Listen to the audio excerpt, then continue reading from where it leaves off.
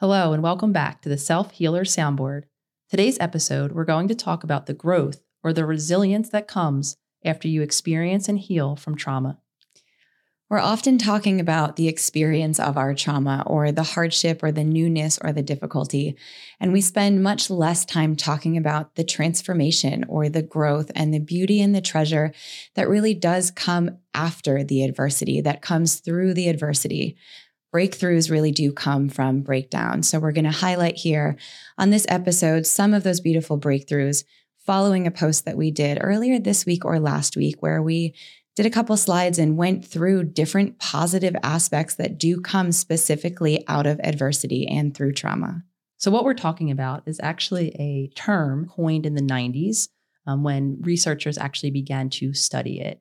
And what it really is like Jenna just said, it's the transformation that follows trauma or any adversity that we experience. Now, of course, while this was coined in the 90s and began to be researched in the 90s, many traditions, including Buddhism, have talked about the positive or the growth that comes from suffering well before the 90s.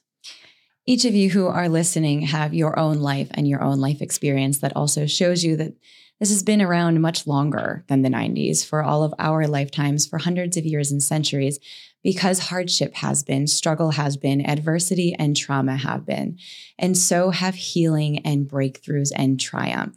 So it is important that while these psychologists did give it a name in the 90s, it allowed it to have language, to be a workable conversation, and to give it a topic, though it does expand much beyond that and has been expanding beyond that, even without the language and without the term. So what are the positive aspects of trauma? I think the most important and most impactful one is self-awareness, or really just the ability to consciously see yourself, your thoughts, your feelings, your choices, your behaviors, as well as the effects of all of the experiences that you have and the effects that you have on the world around you. In other words, what we talk about often here, you and I, Jenna, which is consciousness. Becoming conscious is often the foundational tool to even heal, to create change from trauma. And in my opinion, that increased ability, the ability to really just see yourself objectively, allows you to then begin to make new choices. And in my opinion, when we come through trauma, many of us have that increased self-awareness. We have the ability to be really intimately aware of whether it's our internal worlds or aware of the effect that the world externally has on us and that we have on the world. And as far as we think we see it here, that is a foundation for change. Self-awareness is an incredible growth that allows you to then make new choices. Self-awareness to me really is the core and fundamental, we'll call it a skill in our healing. And a lot of that does come through suffering. Trauma creates great suffering. And for me personally, I know my life is a testament to all of these wonderful things or personal growth that does come from that trauma. And the very beginning of that starts with self-awareness. It is that consciousness. For me, that was very much born out of a childhood of deep suffering, of kind of being at rock bottom and looking around and needing to learn myself, to be aware of myself and my surroundings. As I grew older and became actually responsible for myself now as an adult, having that self-awareness needed to go even a dive deeper. I did know me. I did learn to follow my heart. I did have a very strong and do have a very strong pull and connection to my intuition. That connection to myself, that self-awareness on a divine spiritual core level for me came directly out of a need as a child, sort of in this chaotic, almost like you're treading water, trying to figure out how to survive. And there was an innate knowing and calmness in me and of myself that really brought myself to a level that was beyond the human experience, that was a spiritual experience, to know that I am okay, that I will be okay, and that I'm here with me and for me. And again, this may look different for everyone. This is personally what I'm speaking about. That's my journey. That's how I found self-awareness through my own suffering. It's going to look different for Nicole. It's going to look different for Lolly. It's going to look different for each person who is listening. But it's that core fundamental beginning of consciousness, of awareness, and of choice that we're really talking about here with self-awareness. So just like you described, Jenna, for as long as I can remember, I really believed myself to be very aware. I was very attentive to the thoughts in my head. And I was very aware of the world around me, of other people, of the effects that I and others were having and vice versa. And I saw very similar in the clients I used to see. And what I have found is there's a really fine line between what we're talking about here in terms of consciousness, like the awareness, the ability to witness our internal or our external worlds, and an over-reliance on the thought or the thinking mind or the analytical brain, if you will. And I think a lot of us spend time, I know I did, for a very long time escaping to my thoughts, being distracted by my thoughts or being distracted by the world around me, for me was my safety. When I felt overwhelmed by the stress in my body, the stress in my household, my spaceship, as I call it, was where I found safety. So I think when we're talking about self-awareness here, it is important to acknowledge that fine line that sometimes what we're talking about is a hyper focus in our thinking mind. And awareness isn't really that. It's, the cliche or the metaphor, whatever we want to call it, being the sky that the clouds are on, or right, the river that the stream is bubbling around, right? Learning how to be the observer is different than getting caught in the loop of our thoughts. Right. And that's powerful, that hypervigilance that you're talking about, because there is kind of a fine line. And the awareness is coming from the fact that you're even observing that you are being hypervigilant, having the awareness that your body is so overwhelmed. So you're flying away to your spaceship or just going into autopilot and kind of detaching. Self-awareness, as we're talking about it here, is quite literally the awareness that you're even doing that, not fixing or changing or doing anything about it, but just building a foundation of awareness to be our own observer, to begin to trust our own instincts. And when we're in that conscious place, as you're beautifully wording it, then we can make choice. We can make the choice to say, you know what, I am going to get caught in my thoughts right now, or maybe I won't in that moment. And that is that shift from being lost in my mind, where my mind is controlling me, and really having the opportunity, like you're very beautifully saying, of empowerment to say, yes, all of this is happening internally. All of this might be happening externally, yet I still have that space around me. And a lot of times, I see in comments when you and I talk about holding space, what do we mean? Here's one of the definitions of holding space, right? I can see my thoughts, I can witness them. I can see the world around me and the effect it's having. And yet I almost have this bubble around me of space where I can now begin to implement new choices. And I'll note this specifically here with self-awareness, though this goes for everything that we're going to discuss today, all post-traumatic growth. It's ongoing. We're still growing. We still experience suffering. We still experience trauma and adversity. So this self-awareness, and why I really just see it as such a core or foundational piece, is an ongoing one I keep in my back pocket on a daily basis. And this specifically has come up really strongly for me in grieving my brother, in Jake's passing. That was a little less than 2 months ago. And I've realized I do have such great self-awareness of observing myself. I see this really deep connection that I do have to my spirituality, that I do have to Jake, even though he's transitioned and is no longer here in human form.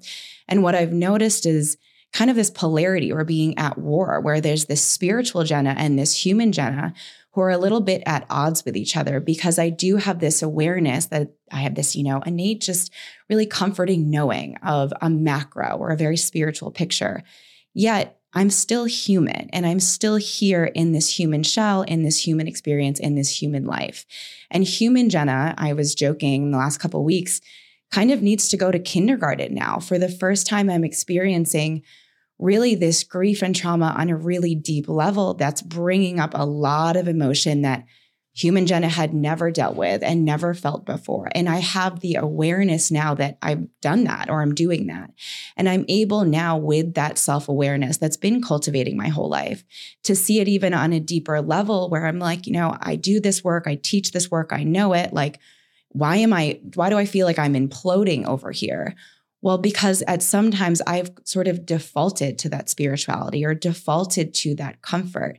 So I now have the ability to really see when I do that, when I almost use that as a scapegoat, and I'm like, oh, well, it's okay. Like, it's all meant to be, when really that's offering neglect and betrayal to honoring myself in the now. So this self-awareness piece is really us becoming our own witness, just observing ourselves. For Nicole, observing when she does go off on that spaceship, maybe not even doing anything about it, but just noting that it's there and it's happening, which then gives us choice. And the more we have that self-awareness cultivating, the more conscious choice we have, the more conscious choice we have, the more we are actually direct creators of the life that we want, not the one that just keeps happening to us.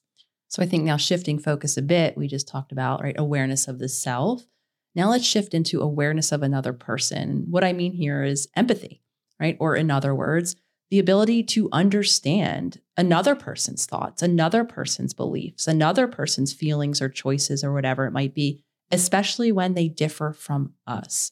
And the ability to be empathetic is just that, is again, another version of holding space where I can know whatever I think in any given moment or whatever emotional reaction I'm having. And I can hold space for someone else, not only to have a different experience, I have the ability to, in other words, put myself in their shoes, to imagine the experience that they might be having in that time. That's what empathy really is, that ability to almost shapeshift and view the world through another's perspective. And this obviously becomes increasingly more difficult as those perspectives are much more different than ours. I think, for most of us humans, we have like-minded friends. It's very easy to shift into seeing the world through their eyes, though when we're met with someone who has drastically different beliefs or who's having a drastically different emotional reaction to whatever's happening in front of us, especially when it differs from ours, that's when a lot of us struggle to really be empathetic. And that's what that is, just seeing the world and experiencing the world as if you're someone else. Empathy is kind of like a golden ticket to the world for me, because it is very much shape-shifting. If you're able to understand or truly hear another person's experience, maybe it's something you can relate to. Maybe it's an experience that you've never had. Yet when you give the space to truly listen to another person, to allow them to speak, to allow them to share their experience, you can almost try it on and try on that experience, at least to some degree, understand what it may have been like for them. And this may be really relatable for people when we're talking about our parents. A lot of us have a lot of healing to do with our parents or our parent figures or our caregivers. And I know for me personally on my journey, the older I got and the more that I realized within my own work that my parents were just like me. They were human beings that also suffered their own trauma, some that's been spoken of, some that I know is still very much, swept under the rug and hopefully forgotten. Yet the conditioning, the habits, the lingering effects of that trauma are still there. Their parenting and caretaking, the childhood that I was given from them, is a direct result of that. And I'm able as an adult now to look at them as me, like me. They were 30 in their 30s when they had me. I'm going to be 35 in a couple of weeks. And I can look at my life experience and understand they were in a very different time as well. They didn't have as much access or an Instagram to pop onto to learn some healing tools or do a Google search. Yes, there were libraries, but this conversation around healing or this conversation around dealing with our traumas or transforming trauma into really these treasures and to growth and having this reframe and mindset didn't necessarily exist for them. So it gives an opportunity, I think, for many of you listening as well. As we're healing, you may have had that experience of having more empathy for your parents or just being able to understand that it wasn't malicious what your parents did or didn't do to you for many of us. It, however, was them doing the best that they could with the tools that they had at that time.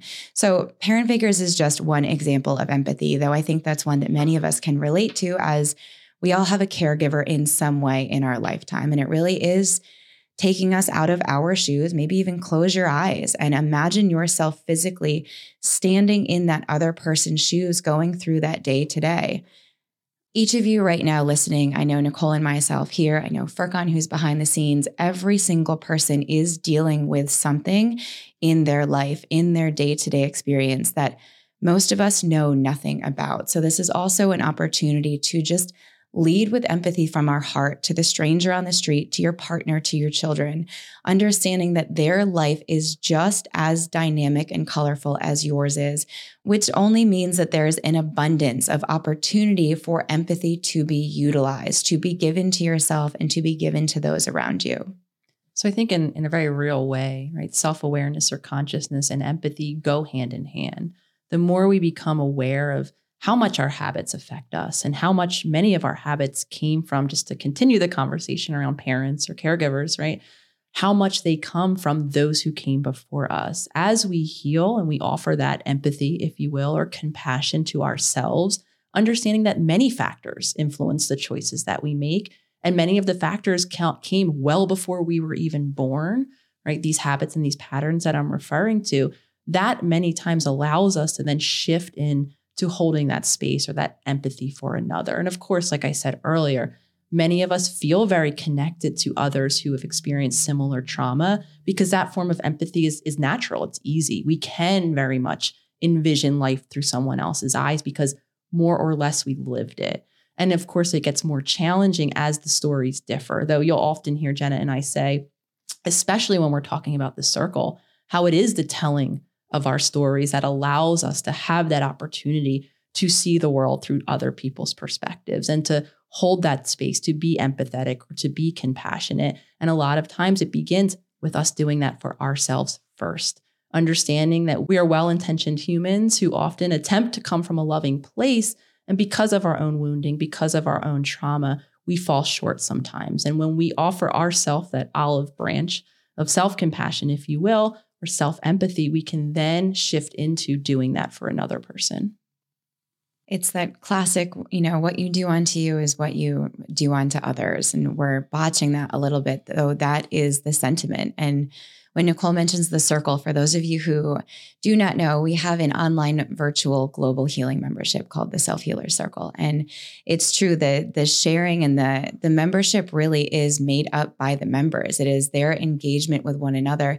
It's their own sharing that allows them, I think, the quickest and most profound access to cultivating their own empathy. There is a rawness and a courage that it takes to share your story, let alone to share it and have it received by others that will meet you with compassion and empathy. And I think sharing gives you that direct experience then of what it's like to listen, what it's like to receive empathy, giving you better access to then gift that to others. While we're having this conversation about empathy, I think it's important to acknowledge another fine line. So the ability, right, to understand another's perspective is different than what a lot of us experience. That actually comes from trauma, which is a hypervigilance or almost an obsessiveness about trying to worry or understand someone else's thoughts, someone else's feelings, or being really overly concerned with someone else's choices. And again, I refer to that as a trauma response because I know for me, my codependent patterns, which really just is trying to meet my needs through showing up for someone else, that came as my best attempt in childhood to find safety. Because a lot of us, when we don't feel safe in our emotions, when we don't feel safe in our self-expression, we do find safety in being overly controlling of the world around us. Because the thought, very understandably, is, right, if I so focus on making sure everyone around me is not upset, or if I show up like I did in service of someone else, then my backwards thinking was then my life is less stressful or I feel happier or more connected to that person. So the conversation here is important to acknowledge that is our best attempt at safety at one time when I didn't have the opportunity to meet my own needs or to feel safe in my own emotions. Kind of controlling the environment around me or others around me was my best attempt at keeping myself as safe as possible. Now that's a little different than what empathy is. That's this hypervigilance where I'm always worrying. I almost feel like I'm scanning the room to see if anyone needs anything. And for all of you caretakers out there, this applies to you. A lot of times you become so focused on what everyone else wants or needs. And we might be miscalling it empathy and thinking that, I'm just so attuned.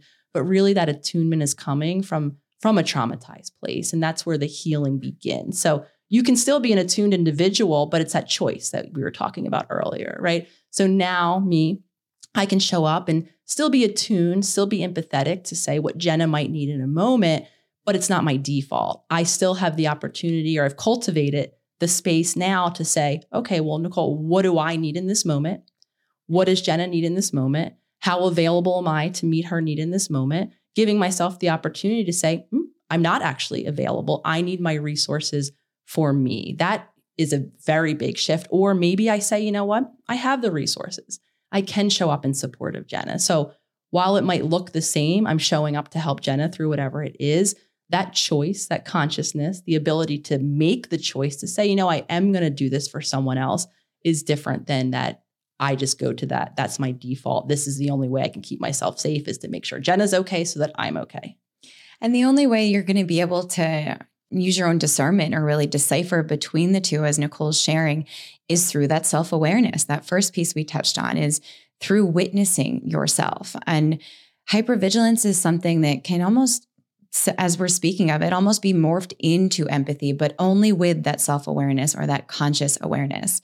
I know in my childhood, hypervigilance was very much a survival. I'm very attuned to what's happening around me, what that person's needs are. I know how to read a room very well. My brother Jacob, who has now passed, wrote a beautiful piece online called The Rooms Project. It's called Jacob's Story. And it shares his childhood experience, his trauma, what led him into a life of addiction and then into a life of recovery. And even though I grew up in that same environment with him, it's so powerful for me to read it from his perspective and to really learn and watch from my own childhood, because a lot of it for me, I don't remember. And him being about a year or two older, a year and a half older than I was, he very much did have that caretaker protector role. And the way he describes it is through, his own work and self-awareness of that hypervigilance of, for him, he described it as always feeling like he was in a boxing ring, always going to one side to cater to my mom in a fight, see how she was feeling, see what her actual point was, what she wanted to get across. And then he'd rush over to my dad and he would do the same thing. So he, like me and my twin brother, very much became hypervigilant, knew how to morph into any situation, how to protect himself, how to protect those around him. Through his own growth and his own life experience with that self-awareness, that's able to be highlighted and reframed as empathy. He had the ability to then see in moments, when he is hyper-focused, as Nicole's talking about, out of fear or out of scarcity, when it's a trauma response, versus the massive heart that he also has that is empathetic, that because of that experience, because of my experience in childhood of being so hypervigilant, of being so aware and so fearful, so much of the time, always on that high alert, as an adult, there is tremendous empathy. There's tremendous ability and opportunity that I have now to understand another person, to understand why they might be feeling the way that they are, why they might be thinking what they're thinking or doing what they're doing, because there was so much experience crammed into such a small period of time as a child. So it's only with that base layer of self-awareness that any of these things really can reframe from the immediate trauma response that they are, like hypervigilance, and then eventually be reframed and experienced into actual conscious empathy and cultivation of empathy for ourselves and those around us. Such a beautiful way to word it, and kind of building off of these concepts that we're talking about, right? What we're talking a lot about is the experience of something overwhelming, the experience of trauma, the experience of stress. And what we're really talking about here, of course, as we heal and as most of us just go through those experiences, is resilience. Because what resilience really is, or how it's defined, is the ability to cope with stress and to return to calm, or to homeostasis, as our body likes to call it. Resilience is actually not the absence of stress. I think a lot of us have this idea that as we heal, we're going to get to this very Zen place and nothing's going to bother us and everything's going to be like a peace sign. That's not the case. What we're actually rebuilding is the ability to tolerate stress, because living a human existence, stress will be part of it. There will be things that happen that are out of our control, that do appear traumatic, that do shake us from that homeostasis or activate our fight or flight response. And what resilience really is the ability to have that fight or flight response activated time and time again, and to return to baseline. Though, of course, a lot of us, before we heal or when we're beginning our journey, we get stuck. We actually never come back to that safety or to that baseline. And as we begin to build in those moments of returning to safety, that's actually what we're cultivating: resilience, the ability to experience the stress of life and to come back down, to come back into calm, to come back into peace, to come back into presence, to come back into safety.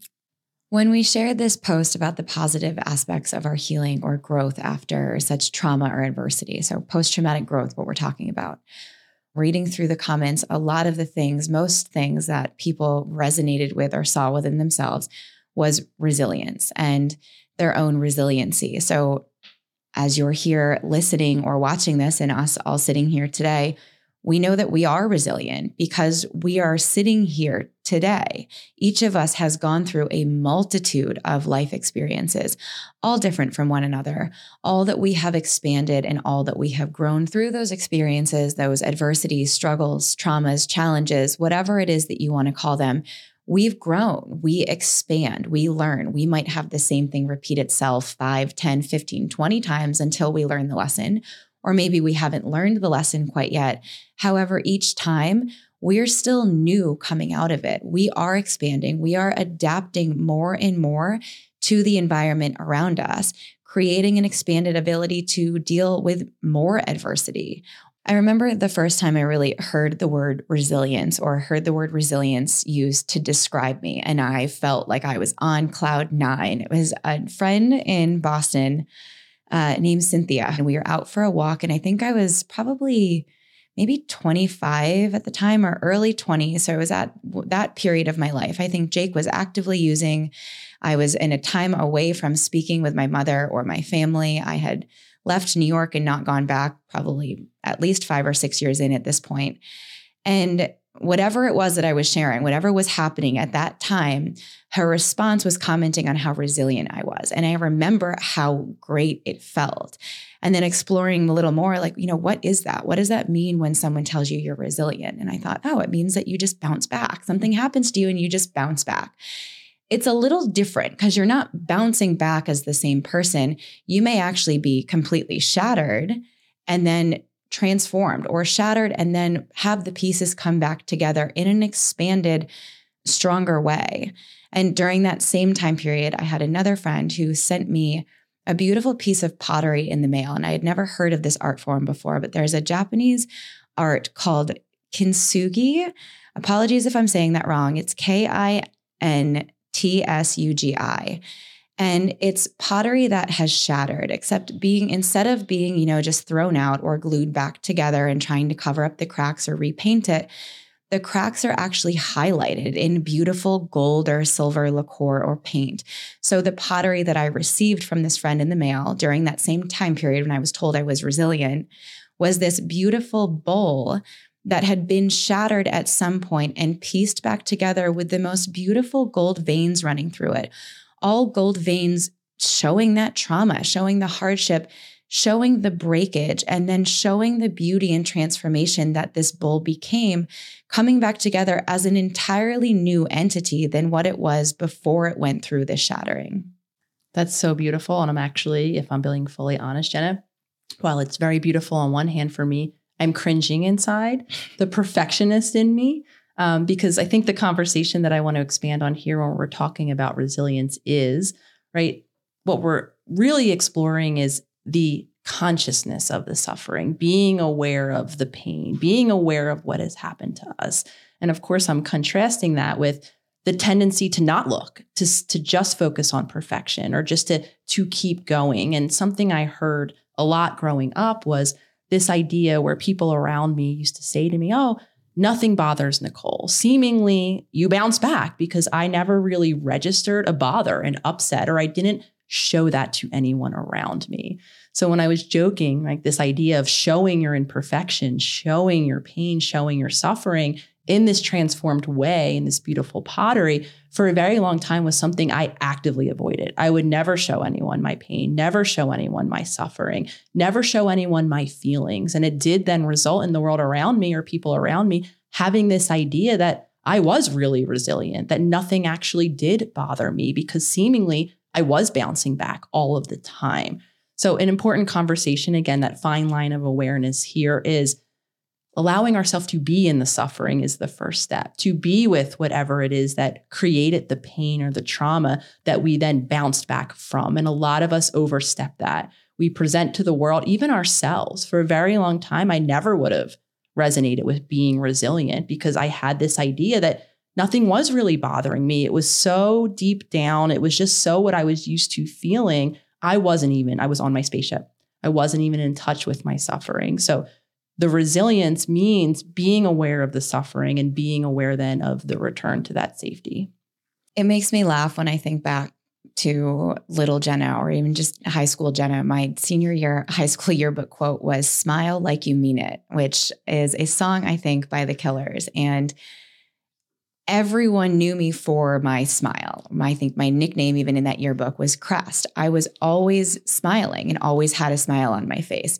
Home was a complete volcano erupting, and it felt catastrophic. It was very unsafe in so many ways. Yet what presented to other people was not that at all. It was very much this girl who kept a smile on, who really lived and believed and acted like I could get through anything. So in a way, it was almost resilience as a facade. Here's this smile. Here's this, yep, I can bounce back. I'm just going to keep bouncing back.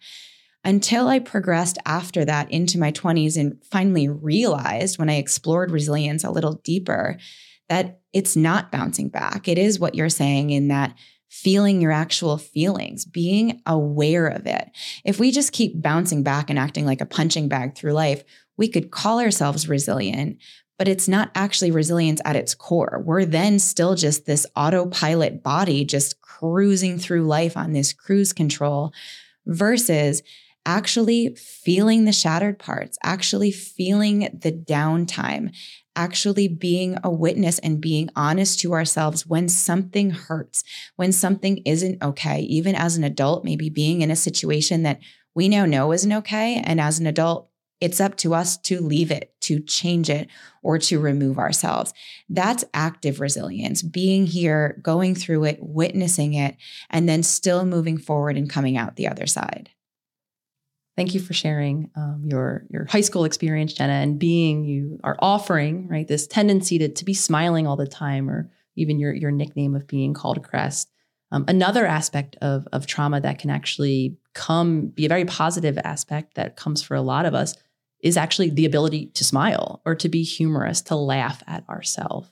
I think that a lot of us that go through difficult experiences, maybe not at first, of course, when we're looking at the pain that we've experienced, the suffering that we're living in the world, a lot of us struggle to find humor. Though the more we walk through that, the more we do have the ability then to make light of things, to laugh at ourselves, to laugh at other people, to find the levity or the lightness about this human experience.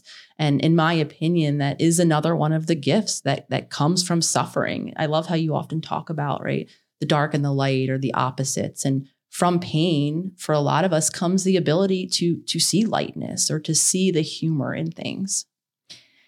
That contrast, as Nicole mentioned, is a favorite of mine. I naturally see my experiences and our work, our teachings through the lens of contrast. We know darkness because we know light. If we didn't have an understanding or awareness or even a concept of light, we wouldn't have an ability to even understand what darkness is.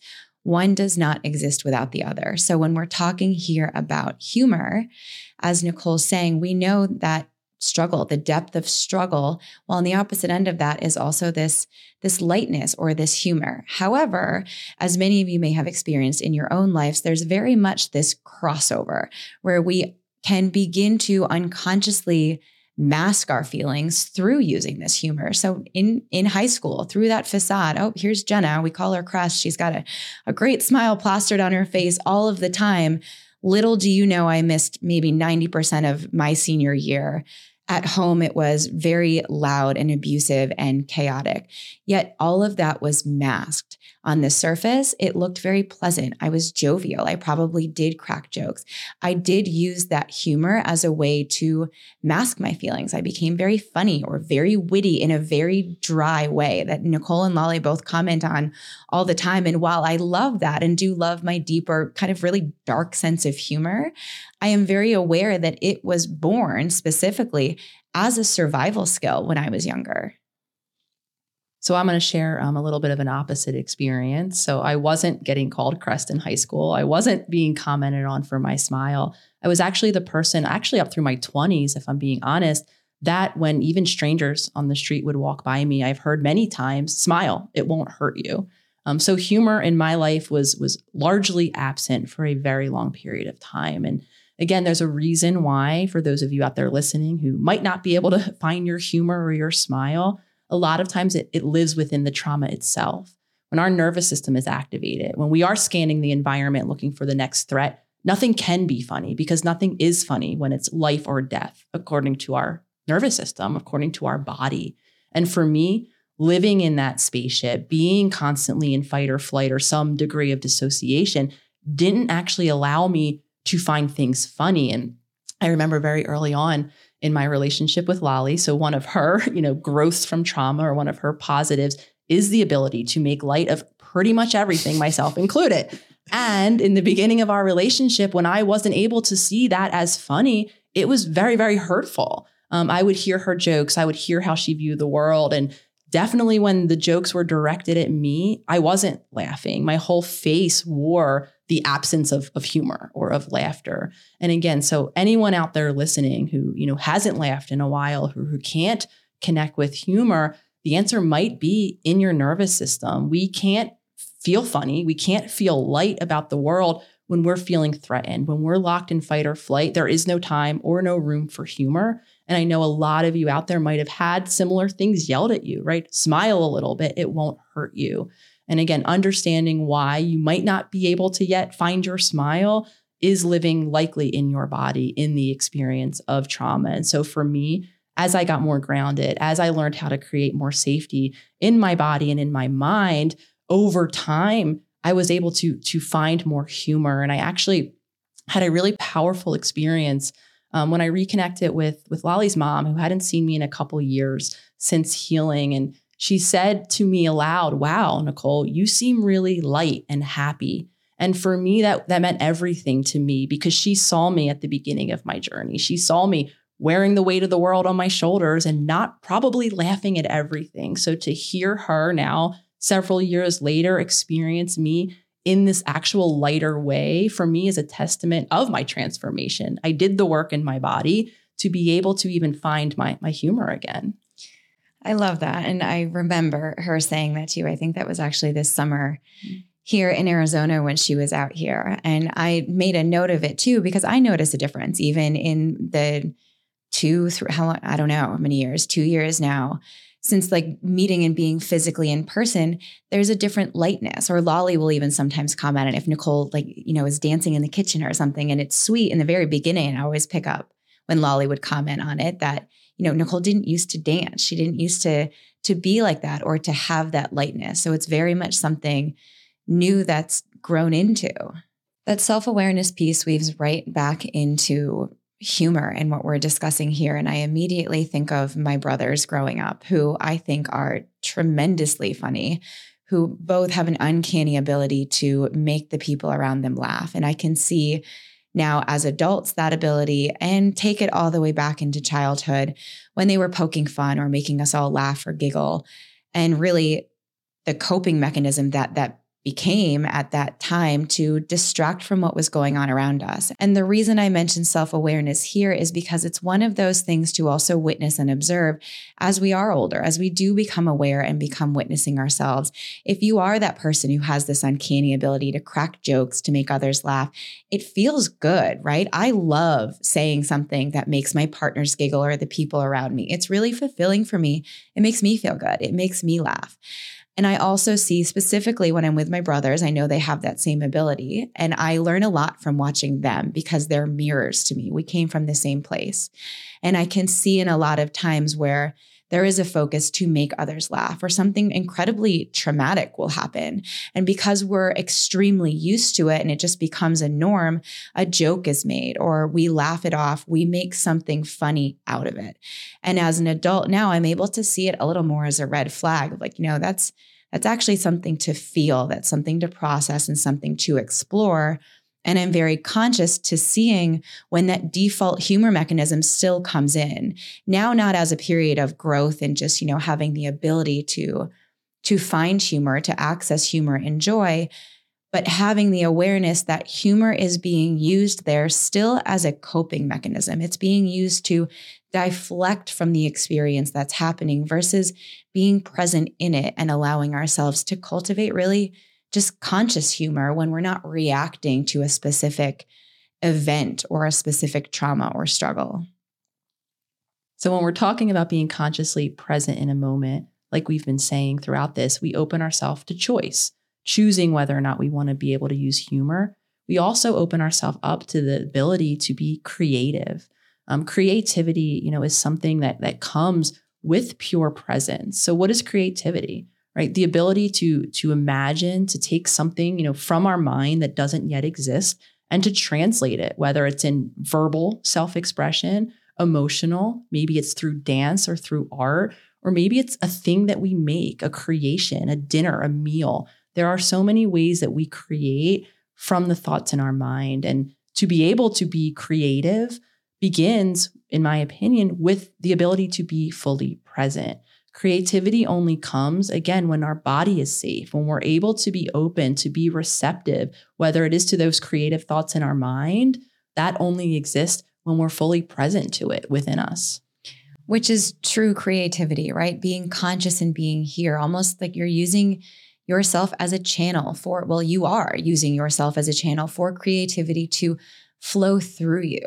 Now, even though we're talking about being present or having a grounded nervous system to really channel or allow that creativity to flow through you, creativity has been something that you've been using your entire life. As a child, even when you weren't, grounded or in a state of homeostasis, when you were dealing with experiences that were traumatic, when you were dealing with struggle, your imagination has always been with you.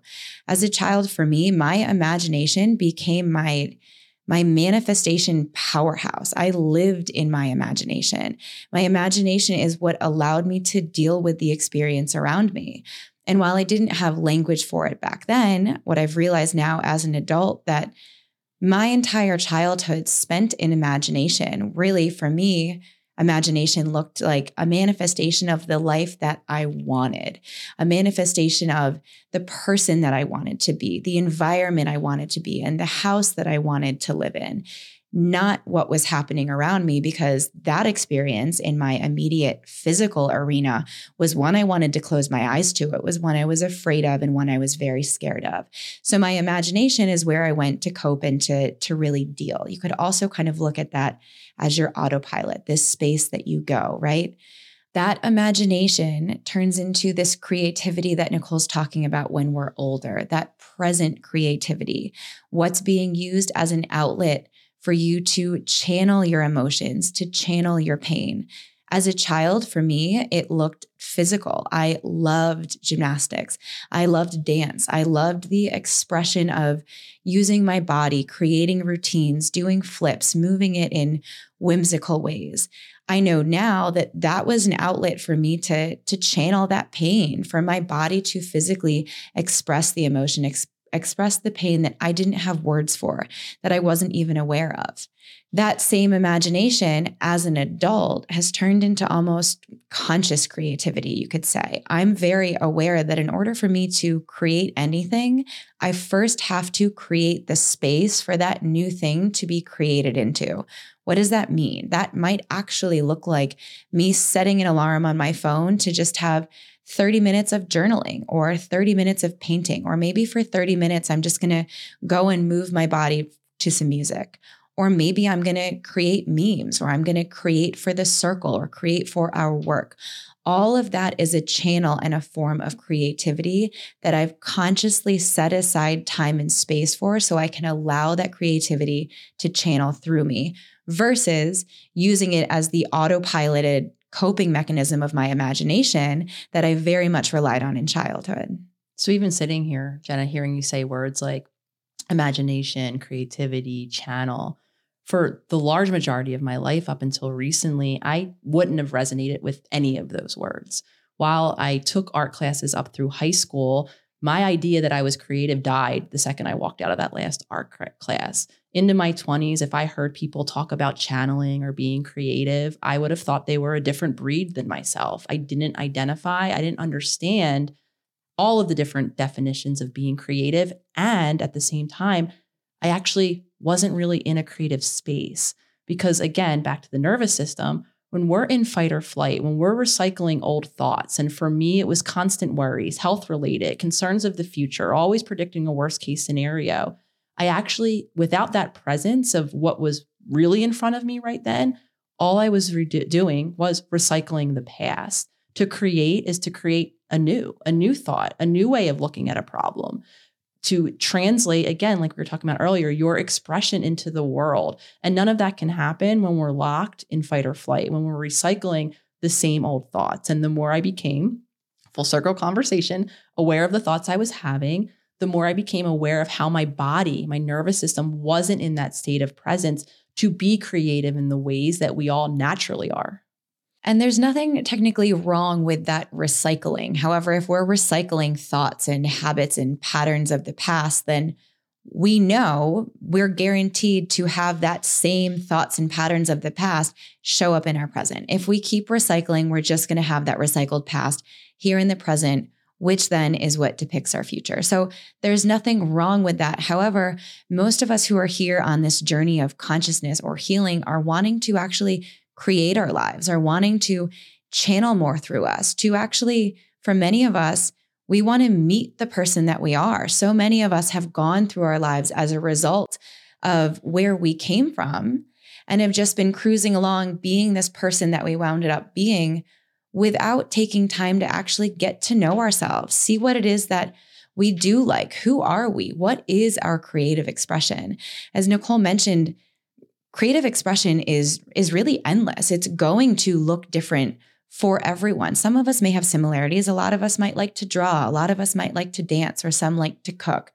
There's a creative expression that runs through each of us in a multitude of ways. I know I see within my brothers who come from the same childhood that I do, a beautiful expression in food, in photography, in what they like to create and delight for others or put on a menu. Something like that might look like just a job or a profession is actually a form of creativity that is innate to them. And there's something that is innate to each of us. It's up to us to sit down, to do the work, to have the self-awareness and really do the self-interviewing and trial and error, to try things on and figure out what it is, what creative expression is here meant to flow through us. You can sort of look at yourself or your body really as a portal. There is something that wants to be transmuted through you. And it's up to us to really do the work, kind of chisel it away at what's at our core and allow that expression to come forth.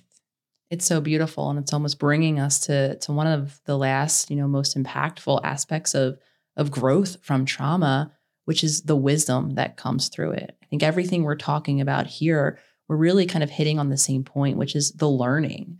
That's what wisdom is. It's learning from life experiences, like you were just beautifully saying, discovering, learning who you are, learning what your creative expression is, learning the impact your past experiences have had on how you're currently showing up, and then learning what that deeper space is, learning what your wants are, your desires, and then learning how to express that to the world.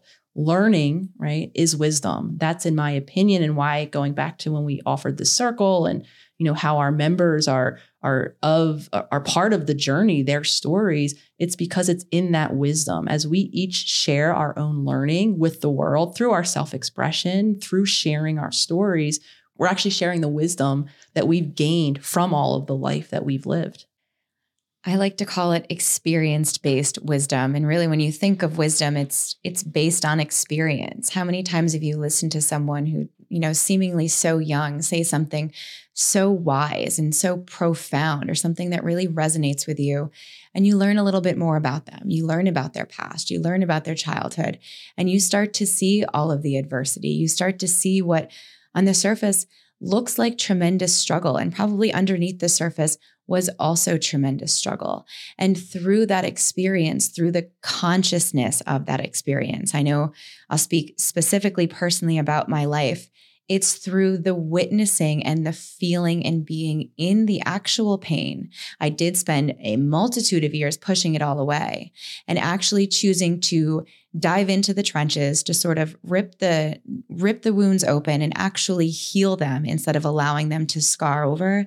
That's what's given me so much wisdom and what continues to give me a lot of wisdom. I know even conjoining with Nicole and working together, creating together, being on this podcast, Nicole is a psychologist. Nicole has a PhD. And in the very beginning, well, still now, we look at that. We're very trained. Well, who's this person? One's a psychologist and the other's not. What are your credentials, Jenna? Show me your credentials. Show me the letters after your names. And at first, this used to trigger me a lot because I would fantasize about the letters after my name. That just wasn't the path for me. However, it's experience-based wisdom. It's my own lived experience. It's my own growing, my own reflection, and my own feeling and being in the trenches and sharing it that's given me the ability to work through it and learn while I'm also teaching it, to be able to share in real time what cultivating wisdom is like, what using or utilizing wisdom that you've learned is like. And something really important that Nicole touched on is how much that struggle or adversity lives inside our body. And this specifically comes up for me in wisdom because there's so much wisdom held within our body, our emotions, our feelings, all of those pings, that intuition. There's a magnitude of wisdom that's living inside of our physical body. When we are disconnected from it, when we're not feeling it, when we're just kind of cruising on cruise control or in that autopilot and detached from our body and that physical awareness, we're detached from that wisdom. We don't get to learn how we respond to certain reactions. We don't get to observe when maybe a threat is near or what we perceive as a threat because of something in our past is near. And then we get to use our own conscious discernment to realize, no, I am safe. We are safe. We're not in that same threat that we were before. All of that comes from the relationship that we have with our physical self, feeling that wisdom inside of our physical body. So much of what we're saying is us here talking. We're in our thinking mind. We're talking about great concepts, great theories, a lot of practical stuff. And I just want to take this minute to remind all of us that we need to also drop into our bodies. Even as we're discussing everything on this podcast, witness how your body feels. Go back and maybe re-listen to the parts that maybe were triggering or maybe that caused an upset or that you disagreed with right away. That's a ping for you to explore that there's something deeper there. This is such a beautiful concept. And it's really where what began as a hashtag and now, in my opinion, is a movement of self-healing began.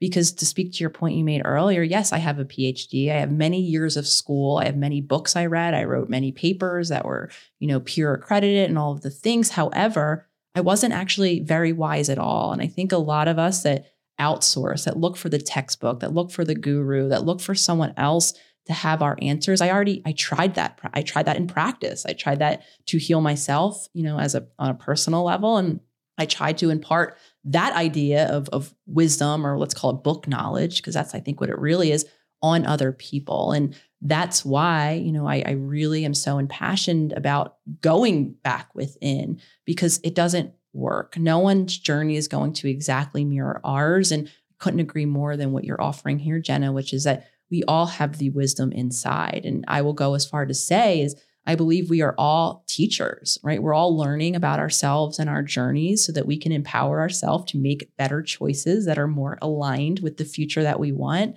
And then we become an incredibly powerful teacher or model for the world around us, whether or not that's just in our immediate family unit, or if you are someone who has a practice or who is more public in the world, and the ripples that we cause from that teaching that really began with us learning the wisdom of our own life.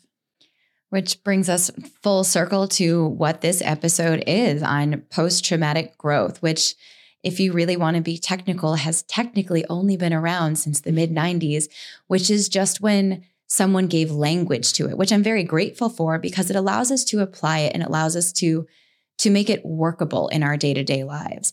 However, like you're sharing here, that triumph after tragedy is age old. It's been around for as long as people have been around. So there isn't a difference that separates me from you or Nicole from you or you from any other listener. We all have life experiences. We all have experienced tragedy or struggle or heartache in some way.